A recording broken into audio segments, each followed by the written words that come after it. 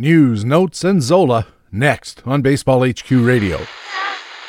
Learn to play the winner's way, 'cause Baseball HQ Radio starts right now. And here's your host from BaseballHQ.com, columnist Patrick Davitt. And welcome to Baseball HQ Radio for Friday, July the 3rd. It's show number 39 of the 2015 fantasy baseball season. I'm Patrick Davitt, your host, and we have another great show for you. Of course, we'll talk with Todd Zola, our Talk with Todd commentator, about players to acquire for rebuilding in keeper leagues, and much more. We'll also have our regular contributors from BaseballHQ.com, the best fantasy baseball website in the business. We'll have player news from the National League with Harold Nichols, looking at Mets right-handed starting pitcher Noah Syndergaard, San Francisco second baseman Joe Panik, and more. And from the American League, it's Jock Thompson looking at Miguel Sano, the Yankees rotation, and more. In our regular matchups analysis, Greg Fishwick looks at a July 4th blockbuster matchup. It's Matt Harvey of the Mets in Los Angeles to face the Dodgers and Zach Greinke and other matchups. And in Master Notes, Jimmy Paredes, a feel-good story? Not for BaseballHQ.com co-general manager Ray Murphy. It's another big show. Thanks for joining us here at Baseball HQ Radio. Hey, what do you say? 4th of July weekend is upon us. I'm not much for hot dogs, apple pie, or Chevrolet, but we gotta talk some baseball. And in the first inning of this Friday News and Notes edition, our League Watch News reports Jock Thompson is on deck with players from the American League, and leading off, it's the National League report and our old friend Harold Nichols. Nick, welcome back to Baseball HQ Radio. Thank you, Patrick. Always good to be here. One of the fun things at BaseballHQ.com is the speculator column. For many years, it was written single-handedly by Ray Murphy. He's now sharing the load around a little bit. And Brent Hershey, his co-general manager, takes a turn once in a while. And in his recent speculator column, he said that Noah Syndergaard, the Mets starting pitcher, a rookie, is a great buy low, especially for keeper leagues, and maybe even for the second half of this year. You know, I think the interesting thing with that column that Brent wrote is what he did was take the call-ups that have happened recently and look at where they're likely to be in 2 years. And on Syndergaard, he said he'll be playing the role of Zach Greinke to Matt Harvey's Clayton Kershaw. And, you know, this is a guy with real skills who could really break out in the next year or two. He's had some really bad luck in terms of keeping his ERA elevated right now, but as Brent said, through 9 starts, 9.1 DOM, 11% swinging strike rate, 64% first strikes, 141 BP. I mean, everything you would want to see in a young starter is happening. As Brent said, this looks at a fastball that's averaging 96.9, but still an ERA that's around 5. And so, as Brent said, this looks a lot like Garrett Cole did in the second half of 2014.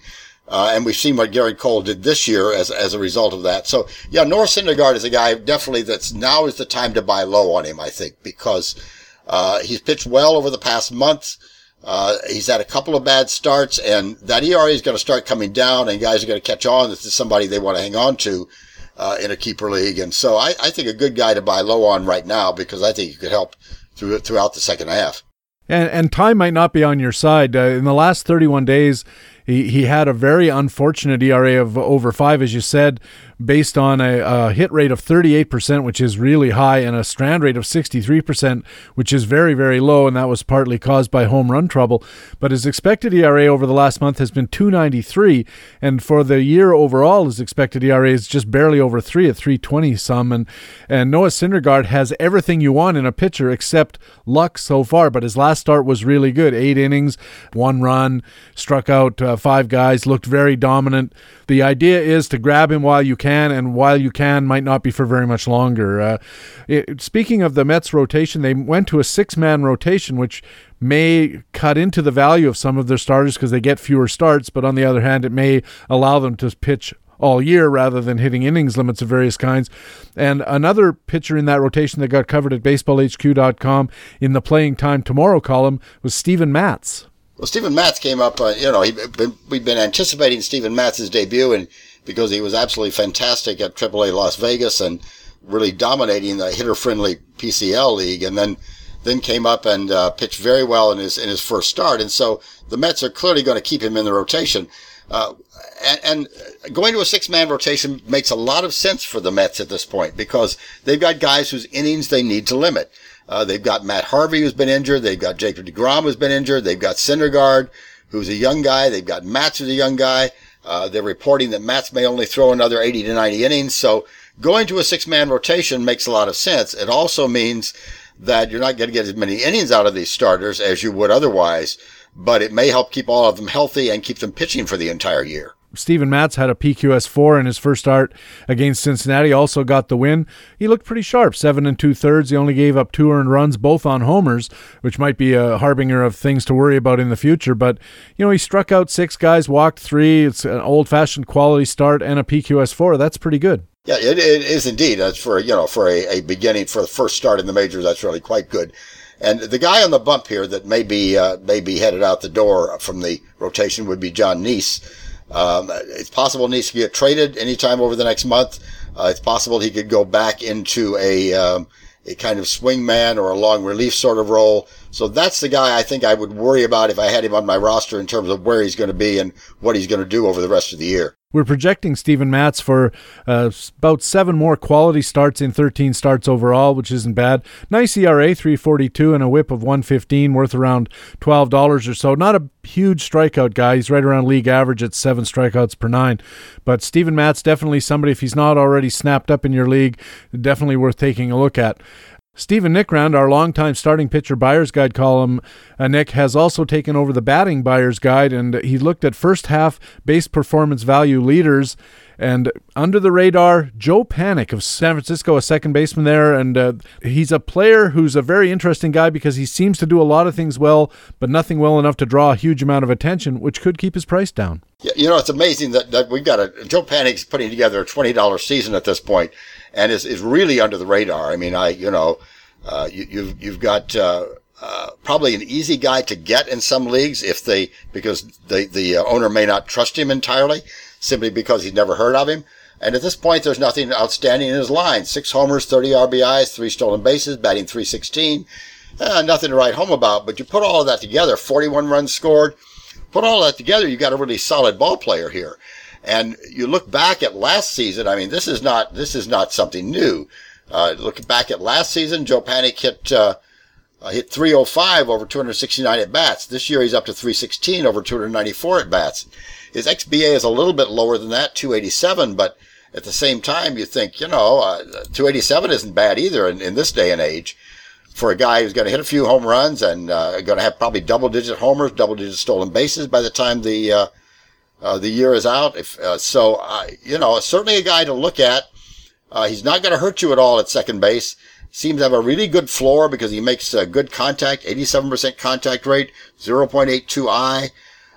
So a guy you're probably not going to worry about tanking on you all of a sudden, and may actually help you in every category. Especially stolen bases. I thought it was a real interesting point that Stephen made in the column that Joe Panik has really good speed. His speed is well above league average, and yet he doesn't amass the kind of stolen base totals you might expect. And Stephen says he could be a 20 stolen base plus type of player if he just gets the green light. He's only taking off for a stolen base attempt about 6% of the time that he has the opportunity. Yep, and so that's something to watch for. That could lead to the kind of breakout when he suddenly gets everybody's attention, because his speed index is above average, and it's showing. I think he's got quite a few doubles, so that's where he's getting that speed index, in spite of the not getting the green light on stolen bases. So I think Stephen made a good point in that regard. In 2014, Nick, no stolen bases, no stolen base attempts. Isn't that odd for a guy that can run? I mean, I know it's often managerial philosophy. They don't like to steal because they have big bats coming up behind them and so forth. But just getting up to 5% stolen base opportunities, Joe Panik has already stolen 3 bases. And so if you imagine he was getting 15, 20%, gosh, the sky's practically the limit. Yeah, it may be. And, but you look at that no stolen bases last year and a speed rating of 139, the guy was doing something to show that kind of speed. So it's there, and it's latent at this point. And maybe as long as the Giants are not having to play small ball to win, that they won't let him loose. But it's always good to know that could happen at any moment. Nick, at BaseballHQ.com, one of the columns in the scouting area that I find really interesting is called The Watch List. And as you know, it's made up of players who are not necessarily top prospects. That is, they're not high draft picks. They're not necessarily at the top of their organizational charts even. But circumstances suggest that they might get a shot to play in the big leagues. And as we know, a huge part of player value is opportunity. Just the chance to get on the field and show what you can do and maybe surprise some people and put up some numbers. And usually it does include guys who have very limited major league exposure, like this week, Trace Thompson, a prospect of the White Sox. There's Tyler Duffy, a pitcher in the Minnesota system. These guys have not played in the big leagues. But down at the bottom of the column this week, Arizmendi Alcantara, the Chicago utility man, and they say that maybe he's got a shot to come back and play for the Cubs. Alcantara started started the year in the majors. Excited, I think, a lot of fantasy owners because of his possibilities in that regard, and a guy who can play a lot of different positions. So that's always useful on your fantasy team. And so then he went 2 for 26 and got sent down because he wasn't hitting the ball at all, and probably was doing nothing for his psyche at that point, and just getting worse and worse as every at bat progressed. So they sent him down, and the column what the column talks about with Alcantara at the moment is several things. First of all, the Cubs have got a problem in the outfield, and that's where Alcantara could come back perhaps and help them a bit. Secondly, we're seeing some improvement in those base performance values that were so bad before he got sent down. Now, when he got sent, at this point, 7% fly ball rate, which is not going to do anything, but 26% at this point in the minor leagues. That's still low, but a lot better than 7%.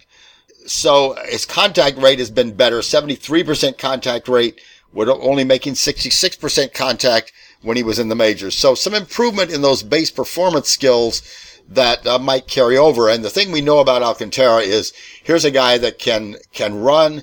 He's got some power, can do a lot of things for you. I mean, we're looking at 11 stolen bases, only 1 caught stealing so far at AAA, and 10 home runs. And as that column pointed out, one of only 2 qualified hitters in the PCL with double-digit marks in both home runs and stolen bases at this point in the season. So Alcantara might be on the way back. I was interested to see him in that column this week. Certainly a guy to keep an eye on, and certainly a guy at this point that you may want to hold on if you had him on your roster and were thinking about dumping him. I'm always surprised when I look at Alcantara's 2014 record, Nick. He had 10 home runs last year at the big league level, despite some fairly pedestrian skills. He swings and misses, strikes out about a third of his plate appearances. That's bad.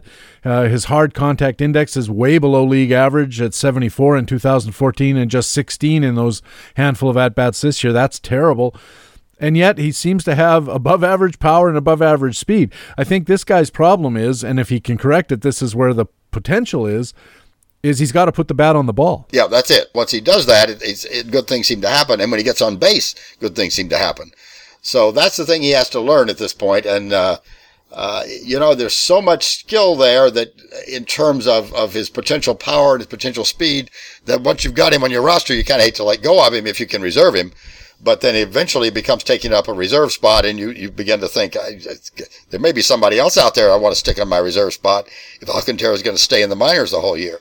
It's definitely the thing that you have to look at. Right now we're only projecting him for 32 more at-bats for the whole year, so the BaseballHQ.com analyst covering the Cubs is not optimistic about Alcantara getting back to the big leagues. So that's something that will change very quickly if Alcantara is called up for reasons of underperformance by someone else or injury or something along those lines. And finally, Nick, the BaseballHQ.com Market Pulse column, that's Matt Cederholm's column where he looks at players who are out there, may be available, and certainly are not properly valued by the market. And he does this every week for shallow, medium mixed, and very deep leagues. And one of the names that popped up this week in Milwaukee, Gerardo Parra, the outfielder. Yeah, Parra is an interesting situation. He's getting more playing time because of the injury to Chris Davis. And so as you begin looking at Parra's numbers, this could be at age 28 a breakout year for him. His power index is at an all-time high. His hard hit contact rate is at an all-time high. his batting average is at an all-time high. And so, and with a hit rate of 35%, maybe that's a little high for him, but not too bad. And his XBA is at an all-time high. So here's a guy that could actually have a mini breakout between now and the end of the year. Right now we're at 247 at bats, 5 homers, 5 stolen bases. Easily could put up double digits in both of those if he continues to get playing time for the remainder of the year. And he's been hot in the time he's been in the lineup. 336 with 3 homers and 4 stolen bases over the past month. Certainly nothing to sneeze at. And he's been very effective over the years with very stable skills. You mentioned a 35% hit rate this year. That's a little high when you look at the last couple of years where he was down around 31%, which is pretty much league average. But if you go back a little further than that, 2012, 2011, 33%, 34%. So 35% hit rate is not absolutely a new thing for Gerardo Parra, which makes it a little more projectable. We're looking at Gerardo Parra to finish the year adding 4 more home runs and 5 more bags, and there could be more where that came from, depending if he does, as you say, get that playing time. Yeah, very definitely. I mean, the playing time is the issue. Certainly, if he keeps performing at the rate at which he is, he's likely to continue getting the playing time. But that's the issue between now and the end of the season. And, of course, Chris Davis's health will also impact how much playing time Parra gets as well. Nick, thanks very much for doing this. We'll catch up with you again next week, and have a happy 4th. Thank you, Patrick. Same to you. Harold Nichols writes pitcher matchup reports for BaseballHQ.com, and he's our man on the National League beat here at BaseballHQ Radio. Now let's move it over to the American League and BaseballHQ.com Director of News and Analysis, Jock Thompson. Jock, welcome back. Hi, PD. Thanks. The big promotion and Major League debut of the week in a year full of Major League debuts of the week is Michael Sano, Minnesota's outstanding third base prospect, big power hitter. We covered Sano in both our playing time today and call-up space at BaseballHQ.com. But, Jock, I'm curious what you think. This is a jump from Double-A all the way to the major leagues. Can Miguel Sano survive the jump and even thrive? Well, it's interesting. You and I discussed this similar situation last month with Joey Gallo's promotion, and they're very similar hitters. 75-80 easy power on the 80-20 scale. It's tough to say. Obviously, the biggest issue that Sano has going for him is historically subpar contact that can be seen in that 72% rate through his first 200-plus minor league at bats, and an absence of major league experience. Obviously, he's going to be playing DH. That might throw him a little bit. He's normally a third baseman. But beyond this, he's got the power. He's got good patience. He's a good athlete who's made a terrific comeback since his Tommy John surgery. And he was red hot in June, so we're going to see, aren't we? 329 batting average in June in the minors at Double-A, and had 6 home runs out of 15 overall for the year. Can we compare him favorably with Joey Gallo, and is he more likely to be successful? It's hard to say. I think he makes a little better contact than Gallo does. Gallo did fairly well in his MLB debut. He hit a bunch of homers early on, but obviously later on he began to struggle. I think they're very similar types of players. I watched Sano last night. I was actually impressed the way he worked counts. Even when he struck out, he was working the pitcher. He got a hit. But I think he's basically the same profile as Gallo as a hitter. I think a bit better contact rate historically and probably through the future. Miguel Sano, right now we're projecting for 141 at-bats between now and the end, which seems low. 8 home runs, 26 RBIs, just a .214 batting average with a .300 on-base percentage. Not the greatest numbers in the world, but a team that needs a shot of power, like the Twins, but a fantasy team as well, might be able to benefit from Miguel Sano. It's very possible, as you said, though, Jock, that Miguel Sano could struggle. He's not used to being a DH. He certainly has no experience at the major league level. So if he struggles, what options does Minnesota have to unseat him? Well, it's kind of interesting. You and I talked about this earlier. The Twins demoted Kenneth Vargas after he'd had a pretty decent stretch. He was 9 for 27. I mean, his metrics hadn't been good, but they kept him on the club before they went into National League parks to play. And obviously Vargas is a DH. He wasn't going to play. And then they immediately demoted him when they left. But Vargas is one of those guys who, if he does well in the minors, he could come back. And you also have Oswaldo Arcia, whose season just has not had liftoff at all after a very good second half last year. Until these last 4 games, the last 4 nights, Arcia's had 10 hits. So Sano could be looking over his shoulder a little bit. The Twins have other options. Yeah, but it doesn't seem like they're good options to me. Arcia has been a contact challenge type slugger in the past, has had trouble staying healthy. Vargas, we've talked about, has been very contact challenged at the major league level. And it doesn't sound like any of those guys is an immediate threat. And it sounds to me, Jock, like they've got an awful lot of DH/left field type guys. Is there a possibility here that Minnesota tries to wangle a trade? Yeah, there is. I mean, Eddie Rosario is no great shakes in left field, but he's done the job. He's kept his average above water. And you're absolutely right. All the names that we've talked about are contact challenge, so I wouldn't be surprised at all to see a trade in this next month. I wonder if they'd trade Joe Mauer, assuming anybody would want him. But as a first baseman, Joe Mauer makes a darn good catcher offensively. He's just probably the worst offensive first baseman in baseball. And if they could slide somebody over there who could actually do some damage power-wise, I wonder if Joe Mauer is an attractive proposition for anybody. Maybe to go back behind the plate, that would be interesting. The Yankees' rotation continues to be a story, Jock. And in playing time today, Matt Dodge covered the report that Brian Cashman, the Yankees GM, says CC Sabathia is going to stay in the rotation, even though he's been awful. What does Matt Dodge say about this, and what do you say? It's like Matt said, Sabathia's bottom line numbers have been awful. 5.5 ERA and a 1.4 whip. The 19 home runs he's given up in 15 starts is tops in the American League, second all of baseball. He's given up 9 home runs in his last 5 starts, and he's got 1 week in the last 6 weeks, during which he's allowed 27 hits and 17 earned runs in his last 23 innings. Interestingly enough, though, he has a 3.79 expected ERA, and his 7.9 strikeouts per 9 innings and 1.7 walks per 9 innings are still outstanding. It's an 18% home run per fly ball rate that's been problematic. So maybe the Yankees are thinking here that CC is due for some regression and maybe some better luck going forward. The Yankees have other options, though, Jock. They still have Adam Warren, who got pushed back into the bullpen with this decision. Ivan Nova has come off the DL and has gone straight into the rotation. What were the Yankees thinking, pushing Warren out and leaving Sabathia in? Well, Warren has a lot of experience as a reliever. He can come out of the pen. He's very flexible, and his upside as a starter is really kind of a number 5 guy. So, I mean, I think that's one of the things they're looking at. And obviously, Sabathia has a big contract. You know, they're hoping he can justify a little of that. The bottom line is that the Yankee rotation should be considered in flux for the second half. Due to Sabathia, you got Tanaka's injury risk. Nate Eovaldi hasn't been particularly good. Not only could Warren step back in, but they also have a promising starting pitching prospect named Luis Severino, who has a 2.54 ERA and 72 strikeouts in 74 innings between AA and AAA. He's just waiting in the wings. We're projecting CC Sabathia for the balance of the season to have just a handful of wins, but a fairly decent 3.72 ERA, certainly better than what he's at now and more in line with his expected ERA, and a 1.32 whip, which would be a little bit disappointing. 68 strikeouts to come at a rate of about 8 per 9 innings.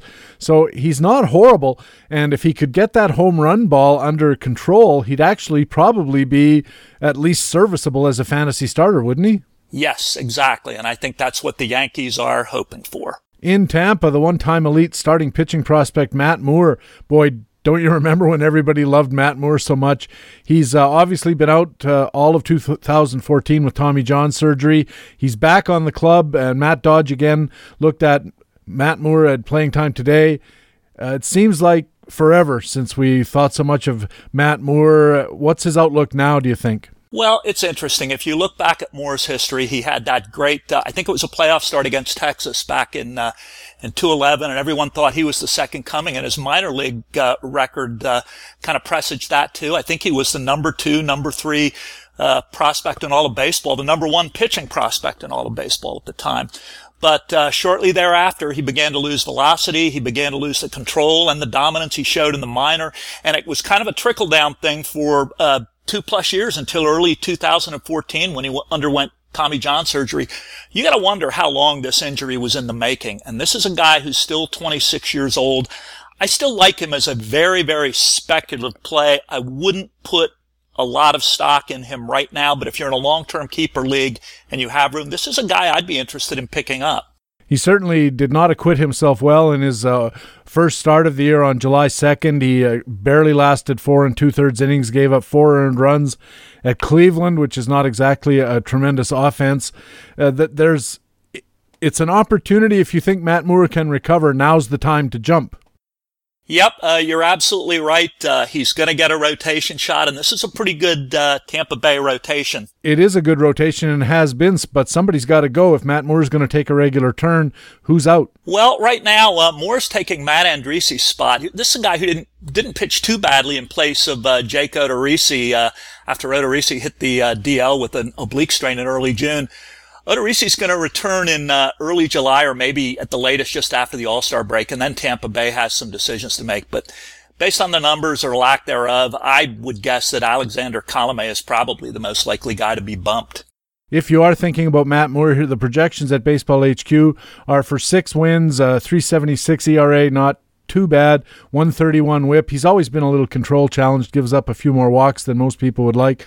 And strikeouts, about 8 per game, roughly 63, 64 in 8 starts to come. Texas has welcomed back Josh Hamilton, not for the first time, and they surprisingly to some people sent Joey Gallo back to the minors. Gallo, of course, looked really good with the bat in his brief time with the Rangers, and he played outfield 10 times and acquitted himself reasonably well. Jock, you and I have talked about this at length here at Baseball HQ Radio. But as Rod Truesdell noted in his Playing Time Today column, Joey Gallo had some other issues, and I bet I know what one of them is. Yeah, it was a 51% contact rate and a .218 batting average, and things seemed to be getting worse, not better, as Gallo was going forward. He hit a home run in his first major league at bat, hit a few more, hit 5 in 87 at bats. And he actually made some outfield appearances as Texas tried to integrate him into the lineup. But that contact rate was basically a real problem. As you noted in your Playing Time Tomorrow space, talking about the Rangers, and Rod touched upon this as well, center fielder Leonis Martin is not exactly bashing the hell out of the ball, and he's not out of the woods given his mediocre offense. Do you think the Rangers could stick Delino DeShields Jr. into center field once he gets back? Well, if you read the tea leaves, the Rangers sure seem to be focusing on center field. They had Gallo actually start a game there. They had Josh Hamilton playing there in the minors during his rehab. And DeShields, as you noted, had 16 games there before he went down with his injury. So they have options. The problem is none of them are as good defensively as Martin is. Martin has had some real offensive struggles. He doesn't have a lot of power. His contact rate's not very good. He doesn't take real good advantage of his speed, although he does have 13 stolen bases and only 2 caught stealing. So his running game and his defense are his biggest calling cards. But other than that, he's been pretty bad these last couple of months. So they have a few decisions to make in the outfield. You mentioned Hamilton has had some starts out in center field, but that doesn't seem viable as a long-term option. How do you like Josh Hamilton as an offensive force for a fantasy team in the second half? You know, I think he's motivated. I think if he stayed healthy, he's probably going to be decent. I mean, given the state of hitting these days, I would love to have a healthy Josh Hamilton in my roto outfield in some of my leagues. The problem is how long can he stay in one piece? We're projecting that he's going to stay in one piece long enough to hit 12 home runs, drive in 41, and hit about 270, which is not bad. Remember the good old days when he could steal bases with the best of them. He's going to be down to 1 or 2 for the rest of this year. That's just not part of his game anymore.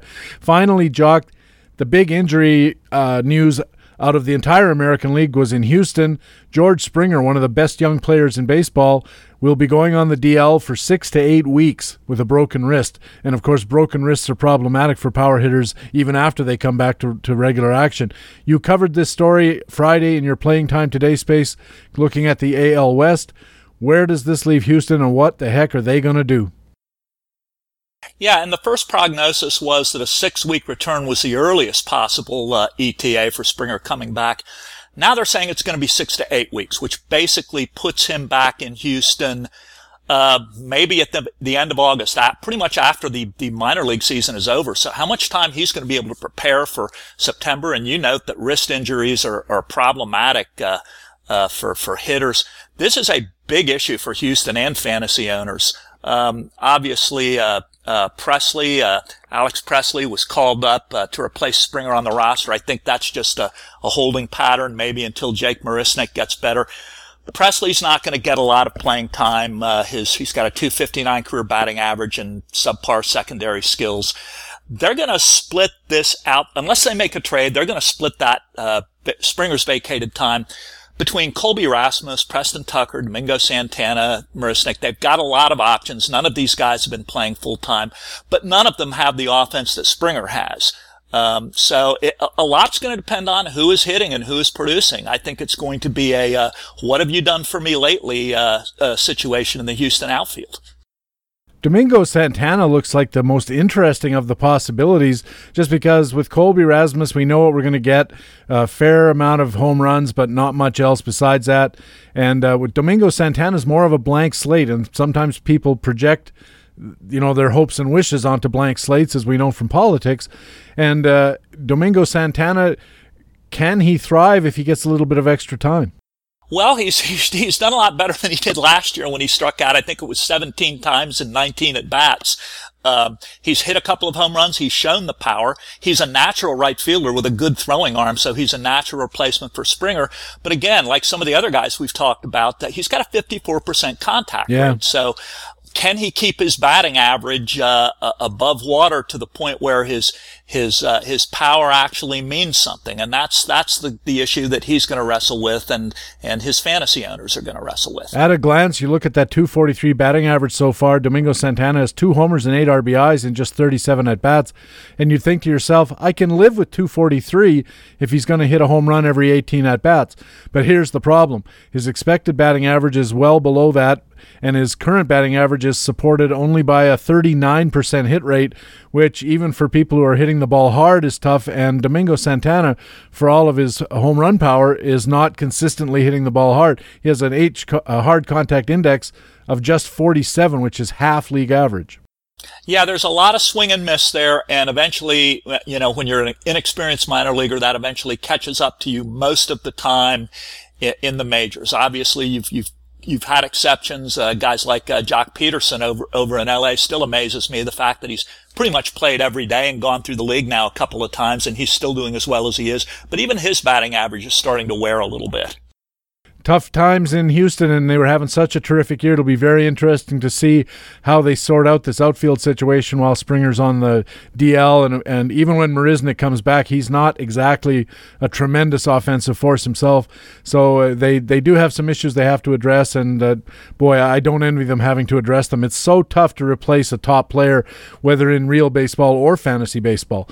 Jock, thanks a million for talking with us. We'll catch up with you again in a week's time, and have a great 4th of July. Sounds good, PD. Jock Thompson is the Director of News and Analysis at BaseballHQ.com, does a bit of speculating in the Speculator column as well.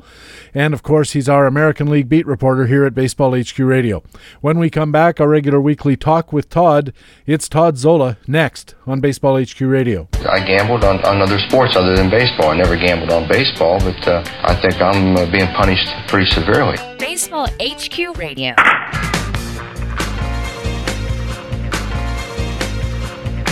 And welcome back to Baseball HQ Radio. I'm Patrick Davitt. Baseball HQ is working 24/7 to give you everything you need to succeed.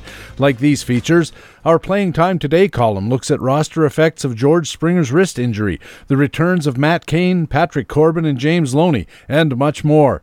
In Facts and Flukes, Brian Rudd analyzes the performance of Max Scherzer, Mike Bolsinger, Justin Turner, and many more.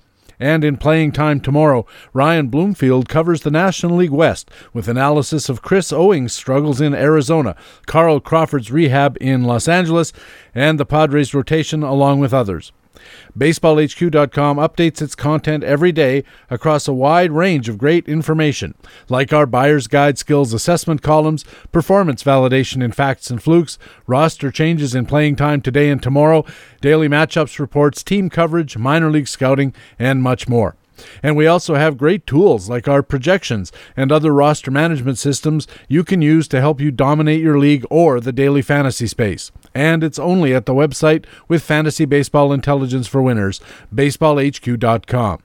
Now it's time for our regular weekly Talk with Todd, and it's a pleasure to be joined again by Todd Zola, contributor to BaseballHQ.com, ESPN, Fantasy Alarm, Masters Ball, and others. Todd Zola, welcome back to Baseball HQ Radio. Really good to be here, Patrick. Todd, you had a column at FantasyAlarm.com not too long ago looking at how to build a possible keeper list. If you think you're out of the race in 2015, you can start planning for 2016. And before we talk about any players in particular that you like for that purpose, what's your general philosophy of building that keeper list for the subsequent year? Sort of my priority, if at all possible, I prefer to minimize my downtime, as it were, and start to compete as soon as possible, in which point I prefer to get major league ready players, and I'm a quality over quantity guy, and I don't mind keeping salary, so that sometimes affords me targets that other people might be shying away from, because some people believe the keeper list should be the cheapest players possible, and I don't believe that at all. So if it's a keeper league where there's a lot of turnover and you're able to rebuild fairly quickly because there's so much good stuff in the draft or auction, my philosophy is to go after players that are probably helping their team now, which is going to make me not overpay, but pay a lot more to get the player, as opposed to taking flyers or just trying to get the cheapest, $1 or $2 player that may earn 5 or 6. Depending upon, AL only might be a little bit different, NL only than a mixed league, but that's sort of, my major league. And prospects, I don't mind them, but for me a prospect is just a future trade chip. So while other people like to just sort of stock up on their prospects, unless it's a dynasty league, which is fine, that's what you need to do in a dynasty league. In a keeper league, you can give me a prospect, but I'm probably going to be trading it away when I'm starting to make my run, as opposed to being sitting on the prospect and helping him, help me that particular year. You have a good example in the column about opportunity cost, and that is it makes no sense to hang on to a guy at a fixed kind of profit, even if you assume that the profit will be positive. It might just be readily available, especially in mixed leagues next year anyway, so there's no point. Right, this is very germane to mixed leagues. It's not really the case in the AL and the NL only league, especially now. Anybody who's trying to pick up players in their single format leagues just know there's just nothing out there. So anything of quality that you can keep at a reasonable price, you do. But in a mixed league especially, it doesn't matter if it's an auction or redraft format. There's always that soft period at the end where bargains are just flying left and right from all positions. You've got older players that people don't want anymore. You've got players that are non-sexy that just don't have the name value that they may have had, and you're getting it for $2, $3, and $4, and they're going to return $8 or $9, and they're going to do it next year too. But if you keep one of them, it looks like it's a great bargain because you're probably going to get a $6 or $7 profit. But the problem being, there's going to be that player is going to be available anyway. So it's better to have the roster spot available. Worst case scenario, you get that player back or a similar player. Best case scenario is you're able to use that spot for a better deal.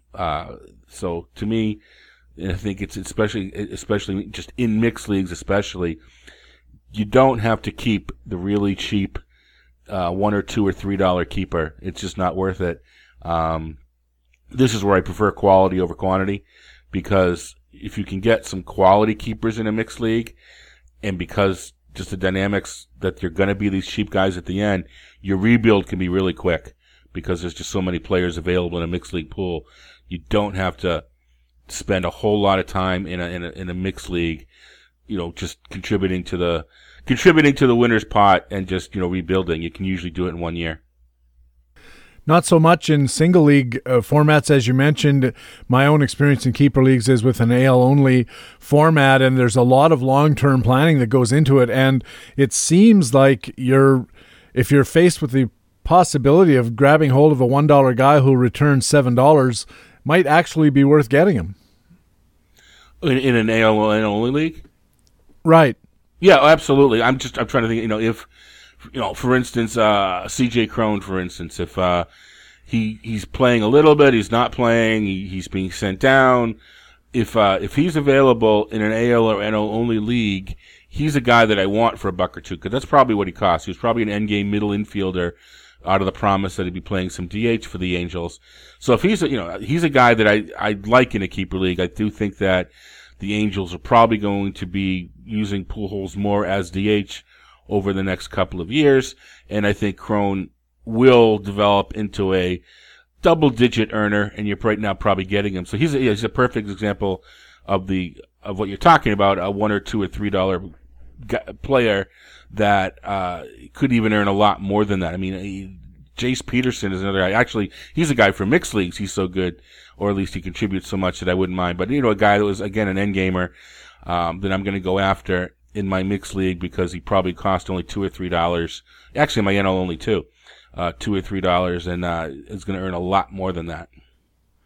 Well, of course, we're always looking for the guy who's going to earn a lot more than his salary because that's the kind of thing you win keeper leagues with, is by being able to go into the draft rostering $20 for two kind of situation. I think the big dividing line between mixed and keepers is how willing you are to roster a $1 guy who's going to return $5 or $4 next year, and if anything more, it's just gravy. Whereas, as you said, in a mixed league, that kind of keeper is useless to you. You don't want to keep a $1 or $2 guy, even if he's going to pick you up $5 in profit, because it's just not enough profit, because that kind of profit's going to be available to you anyways, where it's not going to be in an only league. Right, and the other difference being that this in an AL or NL only league, chances are the player is earning more relative to the format in the single league format, so it's going to cost you more to get him. So it's going to take away some of the assets that you have to get other keepers. But again, it's the impact that one keeper could have, that $1 or $2 or $3 keeper. If he's a $15 or $16 or $17 keeper, he has a heck of an impact on an AL or NL only team, and it could be worth getting him and having a little more salary in the auction or draft picks in a draft, because there's some keeper league drafts too that sometimes we forget about. There's ways to convert salary or to draft picks, that sort of thing. So, and there's inflation in drafts as well, because you're keeping guys in the 8th or 9th round that should be taken in the 2nd and 3rd. So sometimes we forget about that our draft friends out there need to hear this too, all they hear about is dollar values. But yeah, the point being, anybody that, James McCann, for me, if in an AL, an AL only league, I like him in a mixed league as a back end catcher, but he's a guy that I think is a great target in an AL only league, because once Avila is back, he's probably going to start to play a lot less. So you can tell his owner this year that you're not going to get the same playing time out of McCann. And if you happen to have one of the, maybe you have Salvador Perez on an expiring contract, I'd trade Perez for McCann in a heartbeat, because you're going to get a cheap McCann probably being a full-time catcher next year. This raises an interesting point, Todd, and that is, in a keeper league, when you're trying to deal with other guys in your league, everybody knows the value of keepers, and if you're reaching out to a guy and trying to wangle a $2 or $3 player who might turn $15 or $20 the subsequent year, your trading partner knows that too, and so how difficult does that make it to deal with a reasonably smart owner who's trying to build his team for a stretch run and a pennant this year, but at the same time he's also got a vested interest in keeping his good low-priced keepers, because they're at least in part responsible for putting him in first place anyway? Well, it's all dependent upon the league and the dynamics and how fast a rebuild is and what some of the other precedent with deals is. I think it should hurt to win a keeper league. Dynasty league, less so, because I think that it's a lot. The trading is important, but because you get to keep the majority of the leagues, actually maybe you should take a step back. And I know that there's no formal definition, textbook definition, but for me, sort of broad-based, a keeper league is one in which the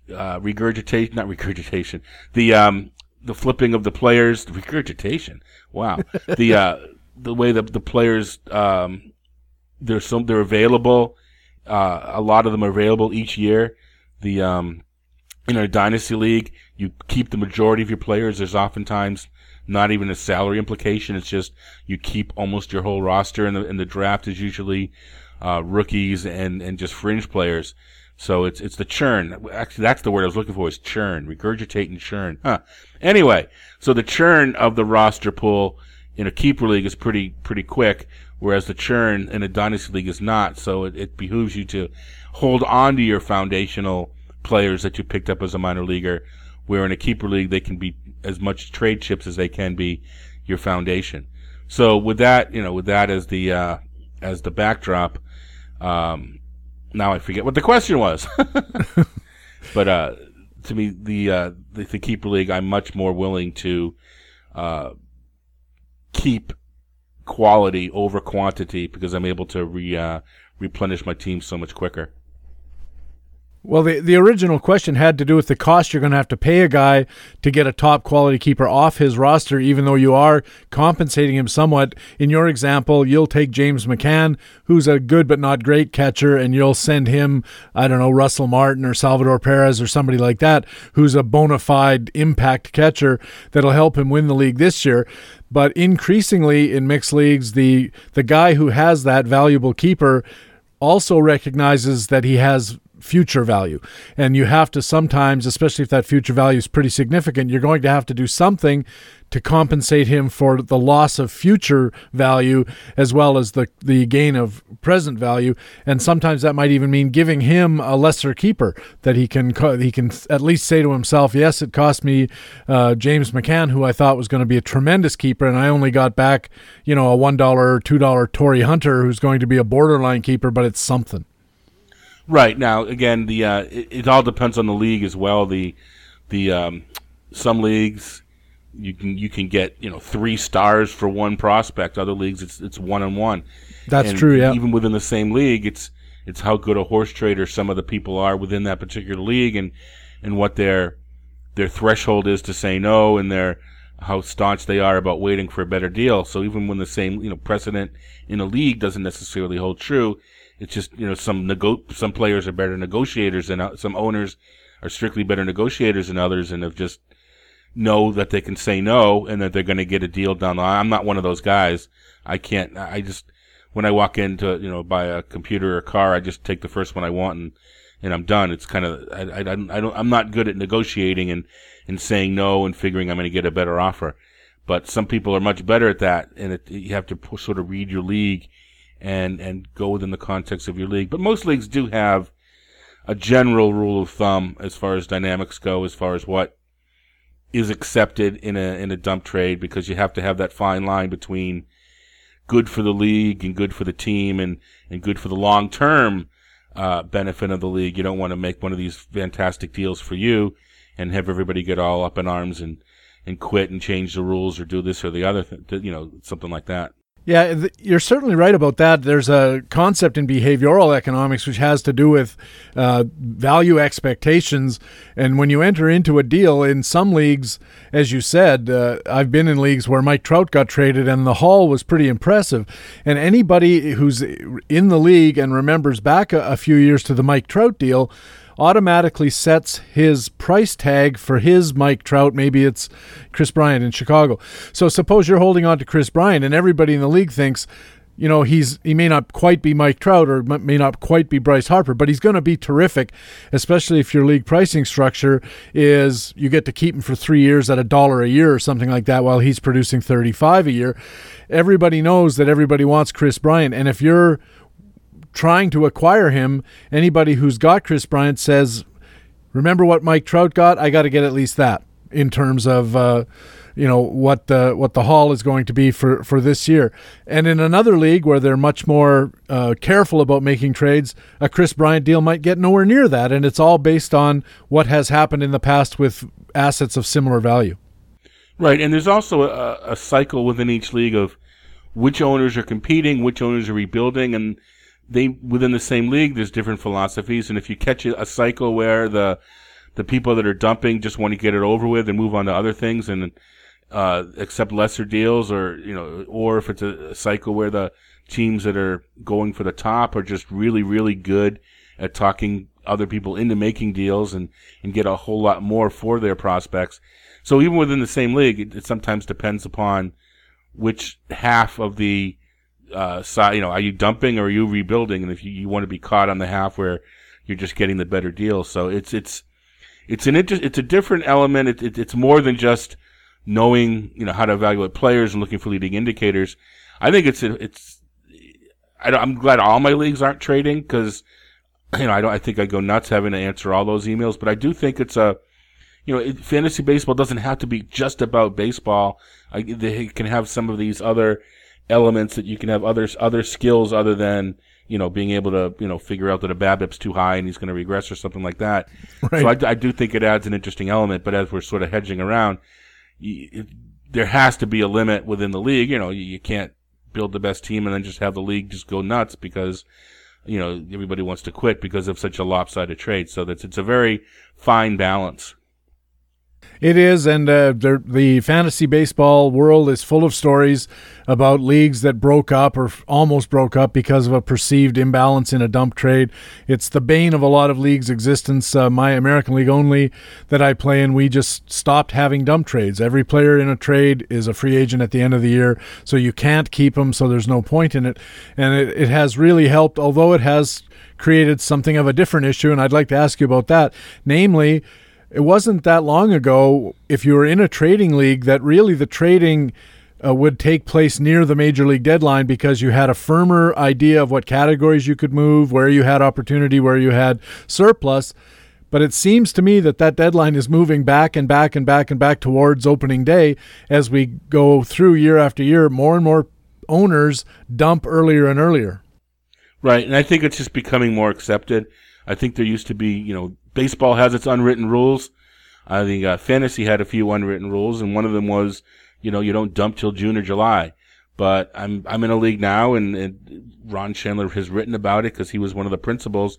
He made a deal before the season even started in the XFL, our Sudo Industry Keeper League, where he traded away some help for this year and got himself 3 really good prospects. And that was done before the first pitch was even thrown. And it's within the rules, and no one said anything, other than, geez, I wish we had thought to approach Steve Moyer before Ron did. There was no, that was the reaction. It wasn't, Ron's gonna break up his own league. That's not what the reaction was. So it has to be sort of within the tone of each league as well. But I'm not, I think for whatever reason, I don't want to say monkey see, monkey do, but it's kind of a follow the leader thing where it has become more accepted within people that are writing about it to dump earlier, and some of our own, the websites and the sources have their own in-house keeper leagues and in which they're dumping earlier and writing about it. So if it's becoming accepted, I think it's translating down to just, regular leagues, and I think they're beginning to dump a little bit earlier too. I think there can be some rules, and I actually like there to be some rules that'll somewhat curtail these early dumps. I do think it takes away a little bit too much from the draft, and for mine, the favorite would be a salary cap, and have a salary cap just be a little bit above the original salary cap early in the league, and as you proceed into the season, you increase the cap. So maybe if it's a $260 budget, maybe through the end of May, you can have $285 on the cap, and maybe by the trading deadline you can have $325 or something like that. A slow increase of it, so you can make some early trades, but you can't make that killer blockbuster early because you're going to put yourself over the cap. I think it might make people reconsider and just not get rid of all their players and move on to other things in April.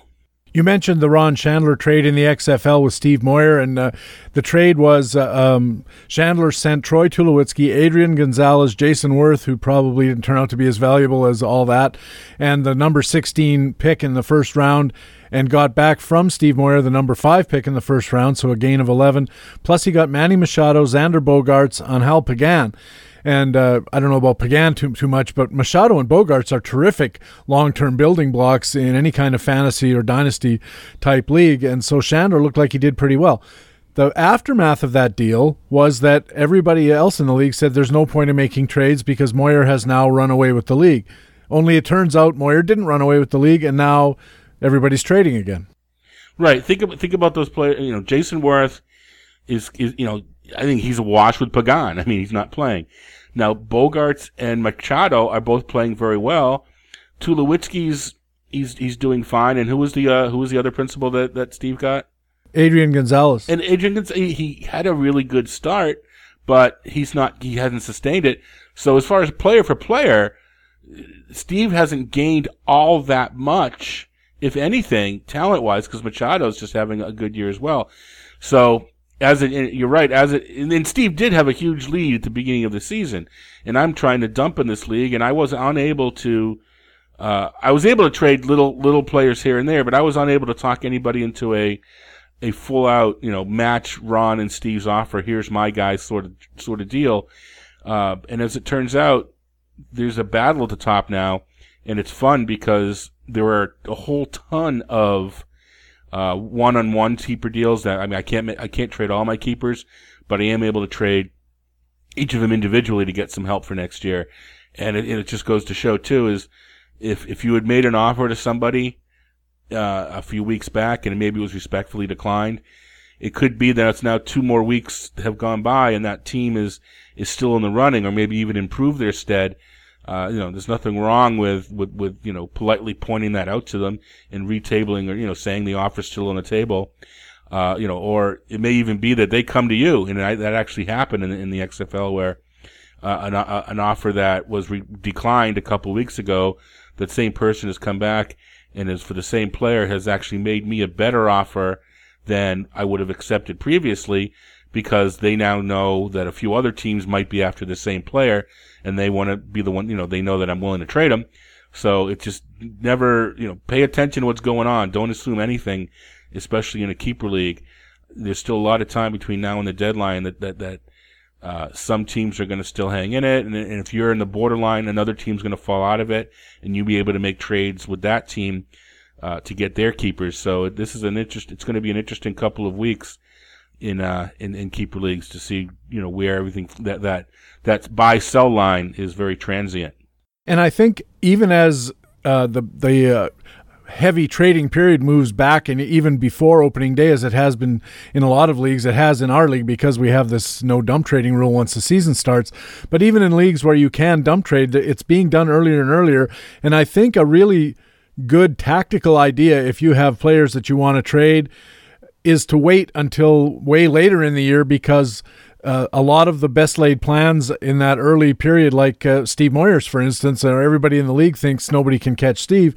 It turns out, because things happen, that's not the case, that the race is much more competitive than everybody thought. And if you're the one guy who hung on to his prospects, the race will have clarified to a much greater extent in mid to late July than it was in mid to late March, and you may be in a position to really drive a decent bargain for yourself, whether you're dumping for next year or going for it this year, whether either of those things is a surprise to you.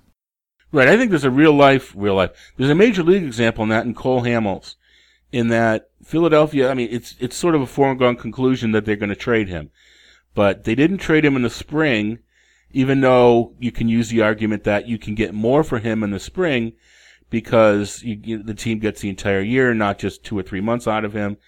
But, the counter argument, which you just alluded to, being right, but if you increase the necessity for a team to get him, for the need for him to help him get to the playoffs, you can squeeze him at the deadline as well.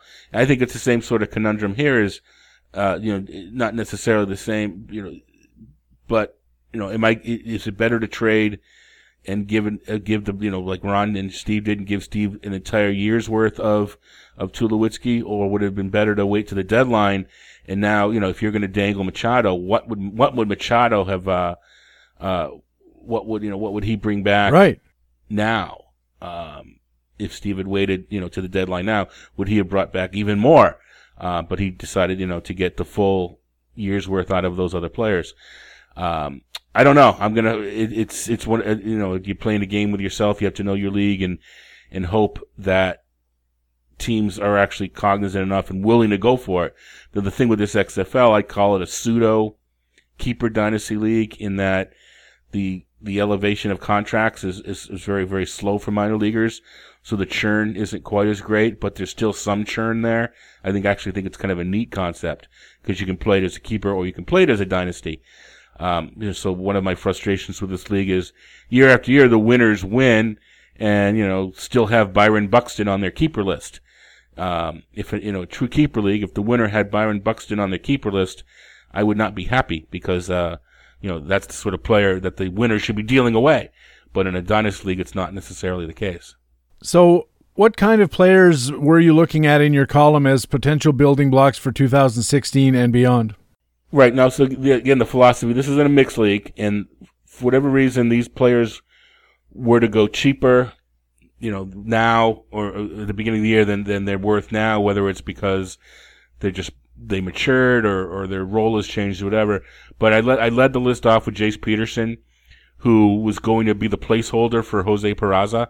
There's a whole lot of us out there that got Peraza on reserve and assuming we're going to get stolen bases at this point and aren't because of Jace Peterson. And I think that the fact that Atlanta's looking to make Peraza an outfielder is a hint that they're happy with Peterson at second base. And if he's going to stay at second base and producing as he's producing, I think he's got an OBP upside of in the 350 to 360 range. He's not quite there yet. I think this is a guy that you're going to want on a mixed league team in the middle infield, getting you some steals and just locking down one of those middle infielders. So that's a guy like that. And he probably went really cheap early. Now, there's a possibility that he went as a free agent and that the free agent keeper salary might be $10 or $15 depending on the league. And if he was picked up as a reserve or in the end game for $1 or $2, that some of these players I talk about might not be cheap keepers depending upon your rules. It's all contextual, which is kind of interesting that if he was so bad that he wasn't drafted, he actually costs more to keep than if he was just good enough to get drafted in the end game.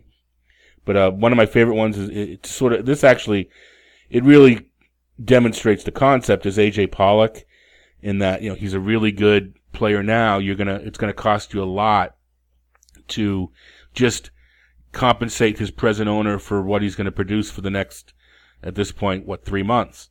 Plus, you have to give him some keeper value. But he's the kind of impact keeper because in a mixed league, he probably costs single digits at the beginning of the year. And I've got him as a $20, $25 player going forward. So there's a ton of profit there. So he's not the Torrey Hunter where you get it for $1 or $2 and he's going to earn 6 or 7. You can get him again next year. You're not going to get Pollock for $1 or $2 next year. He's going to be in the 20s. So he's a guy I'd be going hard after in a mixed league. Xander Bogaerts is another guy that if you watch the Red Sox play, you may think he doesn't look excited. He doesn't have that look, but he is a competitor. He is learning the position. Don't let that nonchalant cavalier sort of manner fool you. He's now beginning to show why he was so high on prospect list. I know there's injuries in Boston, but he's been hitting way up in the order and producing. So a couple more players, but those are Randall Grichuk is another one of my favorites in that he was called upon because of injury. His glove plays, his power plays, convince his owner that contact rate and the lack of walk rate will catch up to him this year and get him. And St. Louis does wonders with players. They'll fix that, and next year you're going to have yourself a heck of a keeper in Randall Grichuk. You also mentioned Francisco Lindor of Cleveland came up as a top prospect, but more glove than hit was the knock on him, and it seems so far to have been at least somewhat justified. So, it seems like you don't even need to mention Carlos Correa, you don't need to mention Chris Bryant and so forth, because everybody wants those kind of prospects. It's a no-brainer. What is it about a guy like Lindor that makes you think he's a potential building block for a rebuild? He's available, and I think it's you can get a Correa or a Bryant or a Buxton, but I just the name value, the sexiness of having that prospect, he's just going to cost you so much, and maybe you can get him, and if you can, great. But someone like Lindor, he's sort of the cute neighbor next door that you actually have a chance to go out and talk with and not be embarrassed. I think that with some of these prospects, we sort of want the narrative to be the case, And the narrative on Lindor is he's better glove than he is hitter. But I've also heard comparisons to Eric Ibar and Alcides Escobar, and these guys aren't bad players, especially in an AL only league. If I can lock up Eric Ibar on my team at what the equivalent of a minor league salary would be for 3 years, and then being able to pay him a little bit more, for the next couple of years as most keeper league contracts do, I'd love to do that. Lock him into my middle infield. So that's what I think you're doing with Lindor, is you're getting, a single-digit player for the next couple of years, and maybe you give him the raise to $10 or whatever. So you've got a player under your control for 5 or 6 years, and he might not be Eric Ibar next year, but by year 3 through 6, you now have Eric Ibar on the cheap. So I think he's a guy that I don't mind, and the amount to get him, the cost to get him is probably going to be less than some of these other guys. So if it doesn't work out, okay, it didn't work out. But the risk is far outweighed by the reward. The reward, in case it does work out, to me, is huge. And he's hitting second. He does steal. I think that there's some fantasy potential in a guy like Lindor. You also see some potential in a guy like Mike Moustakas, and I'm wondering, Todd, is this because he's been beaten down so badly because of year after year of subpar performance that now that he seems to be turning it around, maybe guys don't believe it, maybe guys don't think it's for real, and maybe you could get Mike Moustakas at a reasonably good price for a few years because of that track record? Right, well, again, AL-only leagues, it's not even a question because anything that breathes. But I'm talking more in a mixed league. And you're right, he's been beat down, but it's very interesting in that he's improved his contact rate. This is now going to be the 4th consecutive season. And contact's really not his problem. So to improve on a rate that was approximately 18% strikeout rate that was about 18%, and to improve on that every year, that says something because there's not a whole lot of room for improvement, but yet he keeps 18 to 16 to 13 all the way down to 10 or whatever it might be this year. I don't have the numbers off the top of my head. But the fact that he's trending in that direction, to me, means that it's sustainable. Now, he's got a high BABIP this year. He's certainly not going to repeat the exact numbers, but I'm going through a little thing in a mixed labor, a 15-team mixed labor. Just can't get a third baseman. I didn't get anybody at top, so I ended up with Lonnie Chisenhall.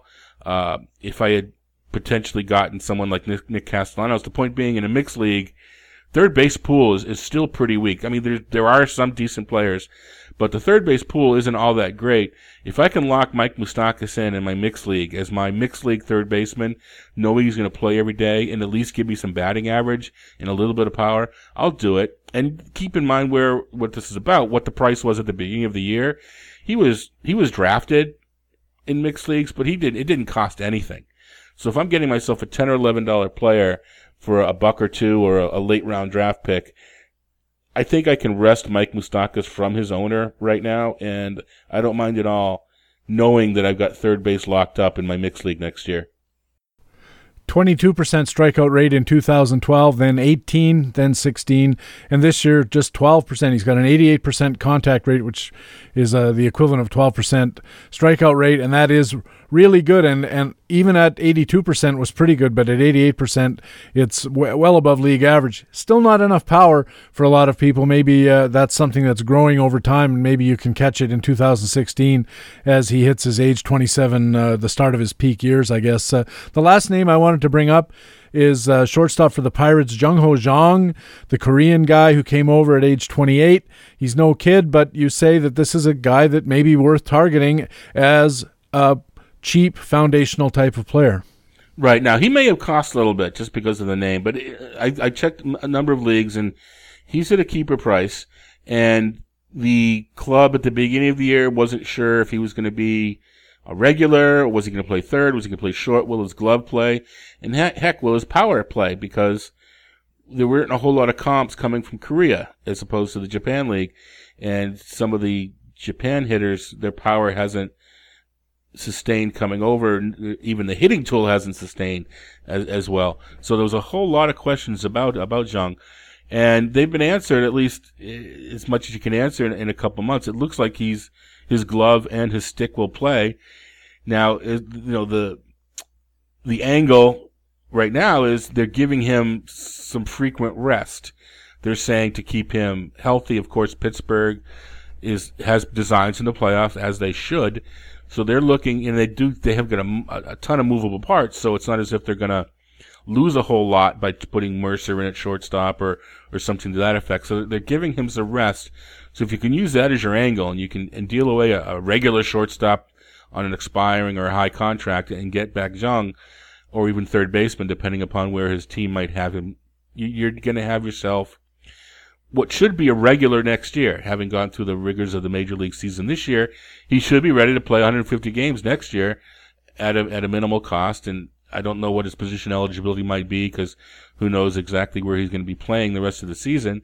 But at minimum, you got yourself a shortstop, middle infielder at a real nice cost. Lock that in, and go from there, so to speak. Yeah, I think Zhang also has some third base eligibility. I don't know if he's going to retain it, but he's got 37 games at third this year, 22 at short. So in at least next year, he's going to have corner and middle infield eligibility. Yep. And increasingly, people are recognizing that as a definite value aspect that you can't really underestimate. Right. I'm mentioning the mixed labor. I'm learning that as well. I knew it, but for whatever reason, sometimes you get away from it, or you think you're better than it, and you don't. I don't need the edge.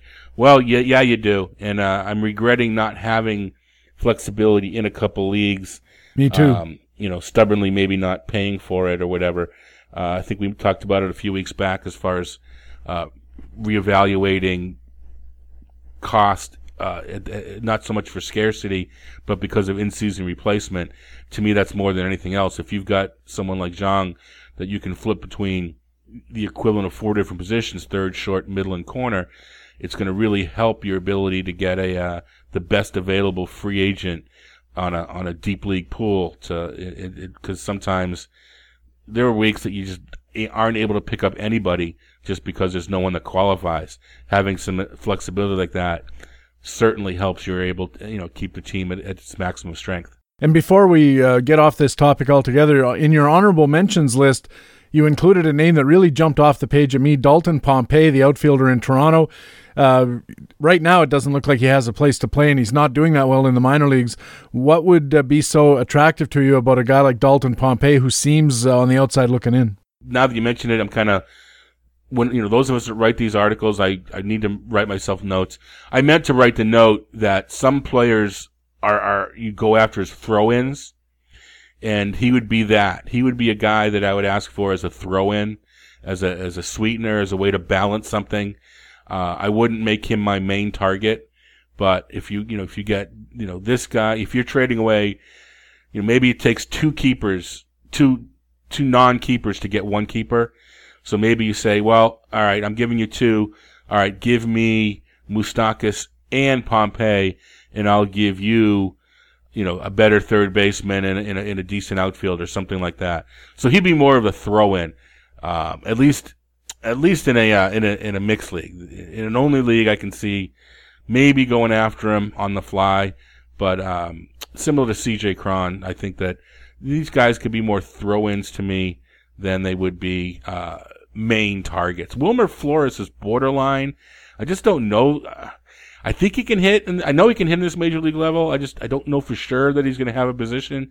So, which is why I didn't include him in the main list, because I think he fits the Xander Bogaerts type profile. I'm just not 100% convinced they're going to have a position for him.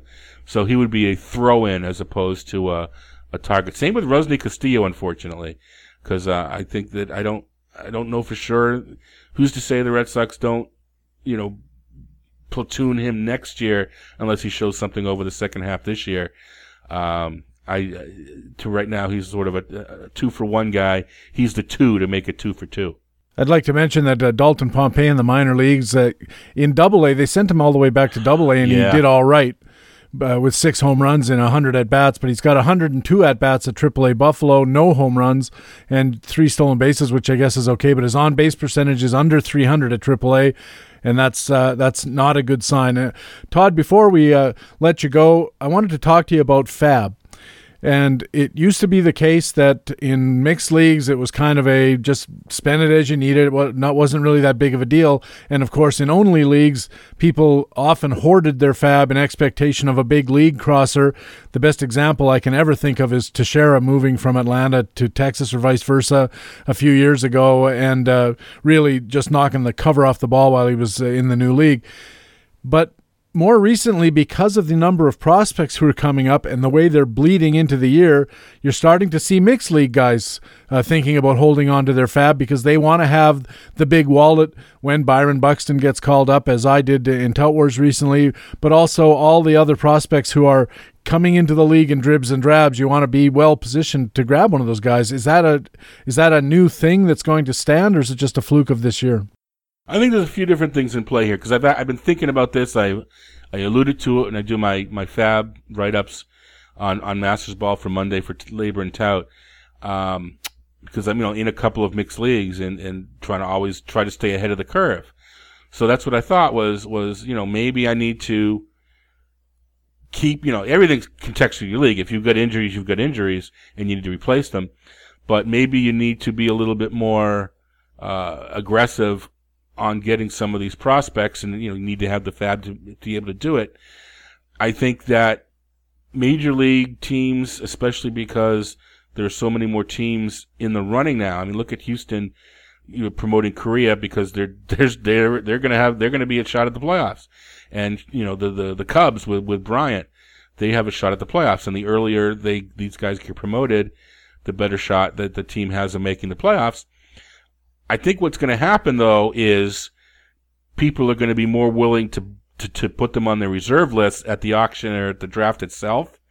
So I think you need to sort of do is pay attention during your draft and your auction, and if you see people putting some of these minor leaguers on there, either do it yourself or just realize that they're not going to be available for you when they come up. And the other thing being, too, as you alluded to, I think this is an exceptional year, exceptional being very good, and also an exception that there's just so many of these talented players being promoted this year. It's just a cycle where I just think there's more rookies. If you're in a league, in a dynasty league, and I'm in a Stratomatic league, where I'm talking my partner about this now, is this is the year you want to have a ton of first round or a ton of early picks, because the rookie cards in Stratomatic are going to be through the roof. Might not be the case going forward. I'm not saying that the minors are being depleted because of all these kids. I just think it just happens to be one of those years where there's just a ton of, Steven Matz just came up last week, pitchers too. There's just a ton of talent coming up into the majors. It's kind of fun from a baseball fan's point of view. In Tout Wars, the mixed auction this year, Chris Bryant went in the actual auction part, I think for $10 or $11, and which raised a few eyebrows at the time. And then you had in the reserve rounds, I grabbed Syndergaard and Jung Ho Jong. I know somebody grabbed Patrick Corbin coming back from injury. Somebody paid for Jose Fernandez coming off Tommy John. So it does seem like increasingly people are willing to use their paid slots to grab guys who are going to be sometime down the road and not immediate help. And then, of course, they grab somebody in reserve to replace that guy and fill the slot. And they're willing to do that, betting that the amount of value they derive from the slot after Jose Fernandez comes back makes up for the loss of it while he's still on the DL or in the minor leagues. Right. Now, you mentioned Bryant. Bryant was one that was fairly documented that the Cubs were going to just wait the initial 2-week period and not the full Super 2 amount of time. So I think that was a risk well worth taking in a mixed league. I don't think Correa was drafted. I don't think anybody expected Correa to come up. So, he's a guy that, maybe next year, if there's a similar minor leaguer, and even though if there's no talk of him coming up, maybe you throw a couple bucks at him. I mean, Byron Buxton, I think during draft time, was fairly well accepted that he would be up around mid-year. He came up a little earlier, and of course he got hurt. But he's a guy that I think, at least going forward, people are going to, players of his ilk, if there's any chance of all of the player coming up, they're going to put him on their reserve list, or, a buck or two in the auction and then backfill from their reserve list, just so they don't have to get into these fab fights, because, it's just the way the game is now. I think you mentioned a couple times before. It's so many decisions now are made in case they work, as opposed to because you think they'll work. And part of that bothers me, but that's just part of the game. And I think that sort of thinking is not just, I think it transcends everything. So you can't, that's just the way the game is played and stuff like that. So, you just got to take a chance on these kids and, throw the MLEs and everything else out the window and, bet on the come. Peraza was drafted on reserve in that league, a couple of other guys as well. So your point is well made. A lot of it depends on the expectation that the player will be called up at some time during the year. That's oftentimes just based on news and noise in the preseason with very little to recommend it in terms of actual factual knowledge. Carlos Rodon, I think, was another guy that was widely perceived to be on the way up, and that turned out to be the case. So it is getting interesting in how FAB becomes important in mixed leagues in a way that up until recently it was never thought of. It was just kind of you needed to hold on to your money in case you needed to fill an injury spot or a demotion spot and get in there and compete. But now there's lots of reasons to have money, and it introduces a whole new tactical way of thinking for mixed leagues. Yeah, the other thing, and I'm a very liberal spender, and I think this is more of my thinking than anything else. It's not so much don't spend and hoard, but don't be so aggressive early. I mean, be aggressive, but don't completely knock yourself out of being able to get one of these prospects too. I mean, I think that if you need to get a guy early, you need to get the guy early. But in a mixed league, I think I may have been overly aggressive with some early bids. So to me, that was more of my personal conclusion was early on, especially in mixed labor, which doesn't have Vickery like the mixed tout does, that I should, dial it back a little bit and not be so overly aggressive on these players, because I just had no chance at a Steven Matz. I had no chance at a Carlos Correa, because I, made sure, I mentioned my third base conundrum, making sure I had filled some holes early. I had some holes at catcher early too, because I was in the, John Jay, so he's not going to get hurt because he's DH boat. Well, so much for that. So I think that was my personal, everything. You have to think about your own team and your own league.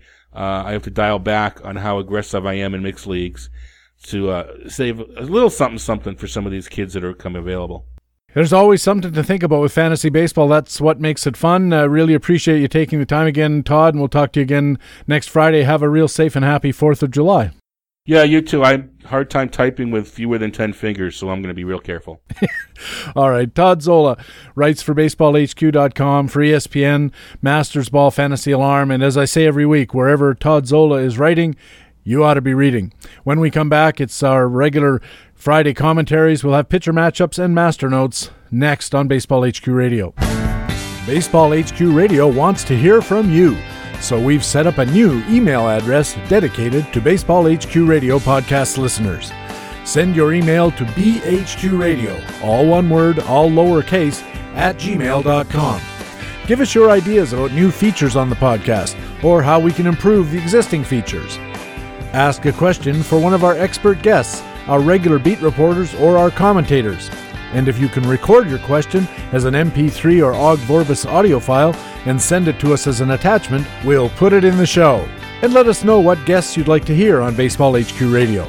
In short, anything you'd like us to know that would help you enjoy Baseball HQ Radio more, you can let us know by emailing us at bhqradio, all one word, all lowercase, @gmail.com. That's bhqradio @gmail.com. And we look forward to hearing from you.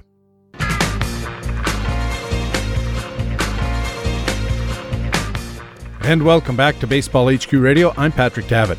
Now it's time for our regular Friday commentaries. Coming up, we'll have Ray Murphy with Master Notes, and now our pitcher matchups report. BaseballHQ.com has developed algorithms to determine the strength or weakness of every starting pitcher matchup based on his opponent, the park, and other factors. Pitchers score from -5 to +5. We recommend pitchers with a matchup rating of +2 or higher, while we suggest you avoid pitchers whose matchup ratings are below 0. Everything in between is a cost-benefit analysis for you to decide on your own. Now looking at our July 4th blockbuster matchup with Matt Harvey of the Mets in Los Angeles to face Zach Greinke and the Dodgers, and more. Here's BaseballHQ.com analyst Greg Fishwick. Canada Day was this past week for our neighbors to the north, including podcast host Patrick Davitt, and Saturday is Independence Day for the U.S. It's also the halfway point for the 2015 season, as 26 teams will have played 81 or more games after this weekend. Interestingly, the Kansas City Royals have played the fewest games, perhaps because they're busy voting for themselves to play in the All-Star game. So let's use the BaseballHQ.com pitcher matchups tool to find some All-Stars for your fantasy rosters this weekend. With the New York Mets six-man rotation, Matt Harvey is becoming a weekend warrior for us, getting his third consecutive mention on weekend matchups. Last week he missed a PQS 5 score by one strikeout, and his matchup rating of 163 is not bad at all this Saturday either. But the Mets are in L.A., and the New Yorkers are in over their heads at pitcher-friendly Dodger Stadium. The former Brooklyn boys send out Zach Greinke with a matchup rating of 343 and nothing but PQS dominant starts at home. 5 straight PQS 5s and 15 of 16 PQS dominant starts overall. The lone exception, a PQS 3 at Coors Field. Against teams that are at 500 or above like LA, the Mets rank 25th at 11-21. On the road, they rank 29th at 11-26. New York's so-called offense has been absent of late, dropping them into a tie for 28th in run production at 3.5 runs per game. The Dodgers rank 3rd at home with a record of 27-13, 4th against right-handed pitchers at 38-27, and tied for 10th in run production at 4.3 runs per game. Expect Harvey to pitch well again, but Greinke should prevail. The St. Louis Cardinals are one of 4 teams with both their Saturday and Sunday starters earning recommendations. Lance Lynn has a matchup rating of 310 for his Sunday start versus Ian Kennedy and his matchup rating of 137. The Cards are at home in pitcher-friendly Busch Stadium to face the San Diego Padres. But the Saturday game deserves our attention because it demonstrates the emergence of the Cardinals' Carlos Martinez. Martinez faces Odrisamir Despaigne. Despaigne has a matchup rating of 053, and Martinez does him 2 better at 253. St. Louis has the best record in Major League Baseball, the best home record, the best record against right-handed pitchers, and the second best record against teams under 500 like San Diego. In 8 starts since May 20, Martinez has 6 PQS 5 scores, a 4 and a 3. He has a ground ball fly ball ratio of 55% to 25% and 100 strikeouts in 93 innings pitched. The 2 knocks on Martinez are his control of 3.8 and his strand rate of 81%. But BaseballHQ.com pitching guru Stephen Nickran can explain. In his analysis of starting pitchers with and without runners on base, Nickran shows that Martinez's skills actually improved with runners on base. As of June 22, with no one on, Martinez had a control of 5.0 and a base performance value of 76. With runners on base, he cut his walks in half with a control rate of 2.06 and a BPV of 132. And with runners in scoring position, his control stayed at 2.6, his dominance shot up to 11.2, and his BPV up to 156. Martinez is looking more and more like the real deal. For the interleague encounter on Sunday, Cleveland's Danny Salazar gets to bat against Garrett Cole in Pittsburgh's pitcher-friendly PNC Park. Cole has a matchup rating of 190 and has been stellar save for a slip-up against Cincinnati June 24. He has not allowed more than 3 earned runs in any of his other 16 starts, averaging a PQS score of 4.2. Cole has an exceptional BPV of 142. And Salazar does Cole 2 better too, with a matchup rating of 204 and a BPV of 146. Both teams average 4.1 runs per game. Pittsburgh ranks 6th in home record, and Cleveland ranks 6th in road record. But the Pirates show no mercy against teams under 500 like the Indians, ranking 4th with a record of 29-13.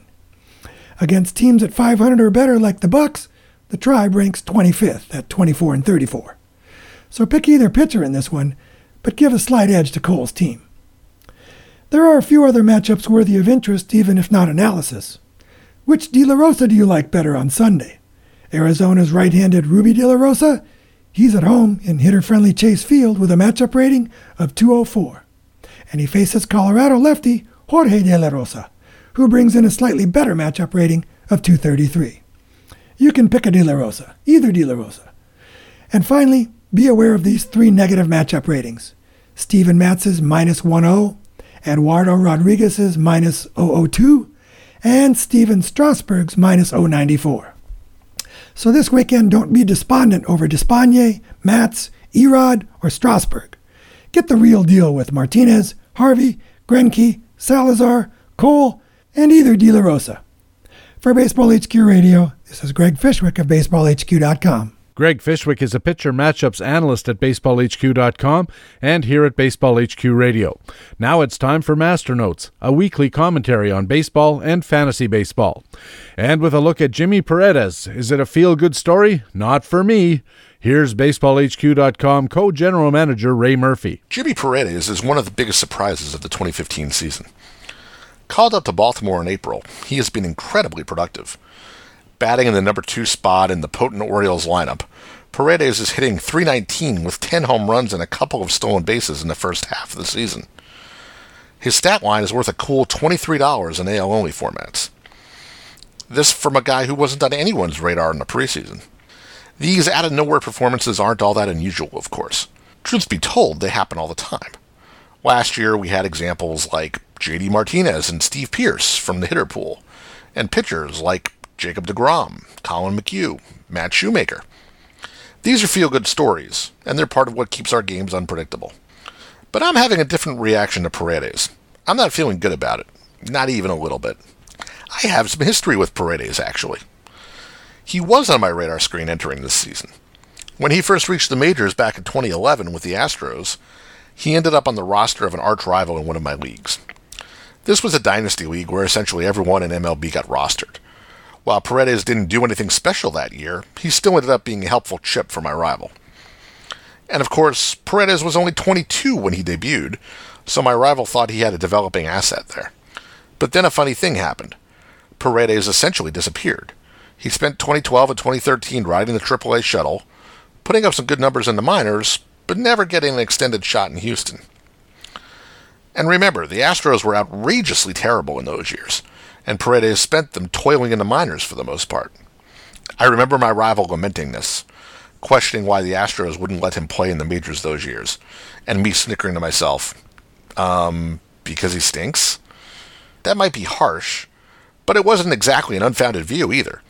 Paredes profiled as a contact hitter who didn't make enough contact. There wasn't enough power or speed in his minor or major league track record to give much hope that he would ever be a fantasy asset. Then last year, he finally escaped Houston, passing through Kansas City on his way to Baltimore. But again, he never got a shot. 63 major league at-bats last year, and a pedestrian 753 OPS in the minors. Then, this April, he gets a call and gets plugged into the lineup in Baltimore. Credit where it's due, our Chris Olsen was quick to spot the potential with Paredes.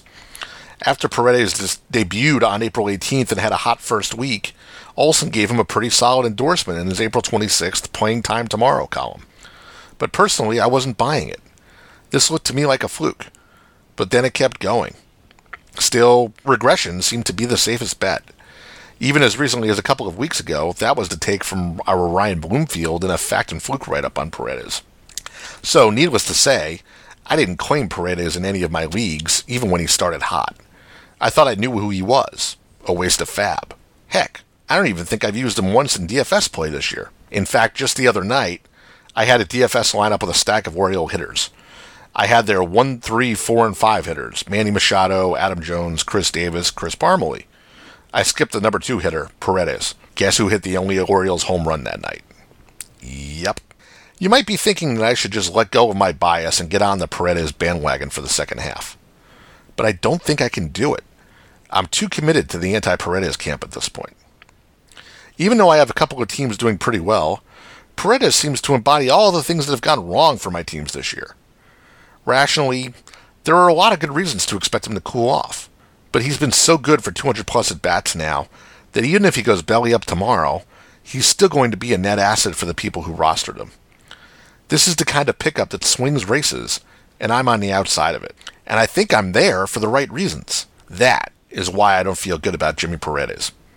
All I can do is go try to find the next out-of-nowhere performance. For Baseball HQ Radio, this is Ray Murphy of BaseballHQ.com. Ray Murphy is BaseballHQ.com's co-general manager and a member of the Masternotes rotation here at Baseball HQ Radio.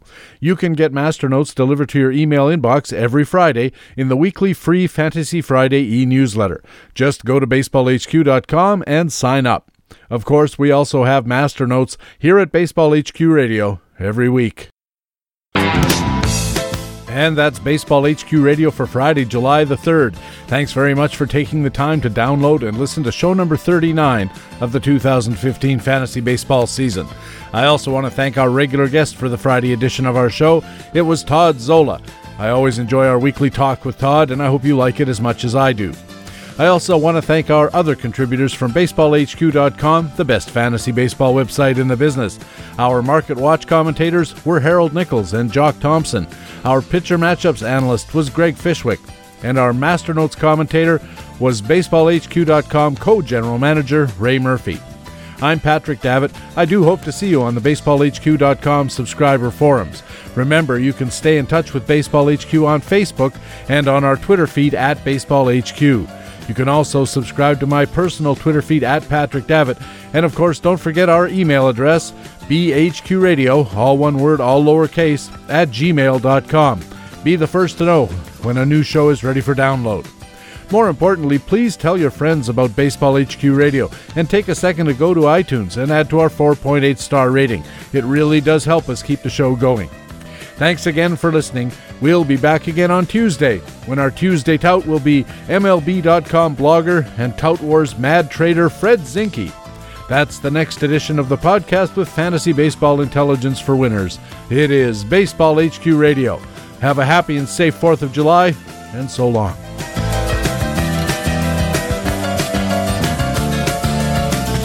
Baseball HQ Radio is a weekly free podcast available through iTunes and other podcast aggregators, or directly from BaseballHQ.com, where we have an archive of past shows as well. Just look for the HQ Radio microphone logo on the right side of the BaseballHQ.com homepage. Baseball HQ Radio is a production of the USA Today Sports Media Group. The opinions expressed on Baseball HQ Radio are those of the individual speaking and not necessarily those of the USA Today Sports Media Group. The program is produced and edited by Patrick Davitt.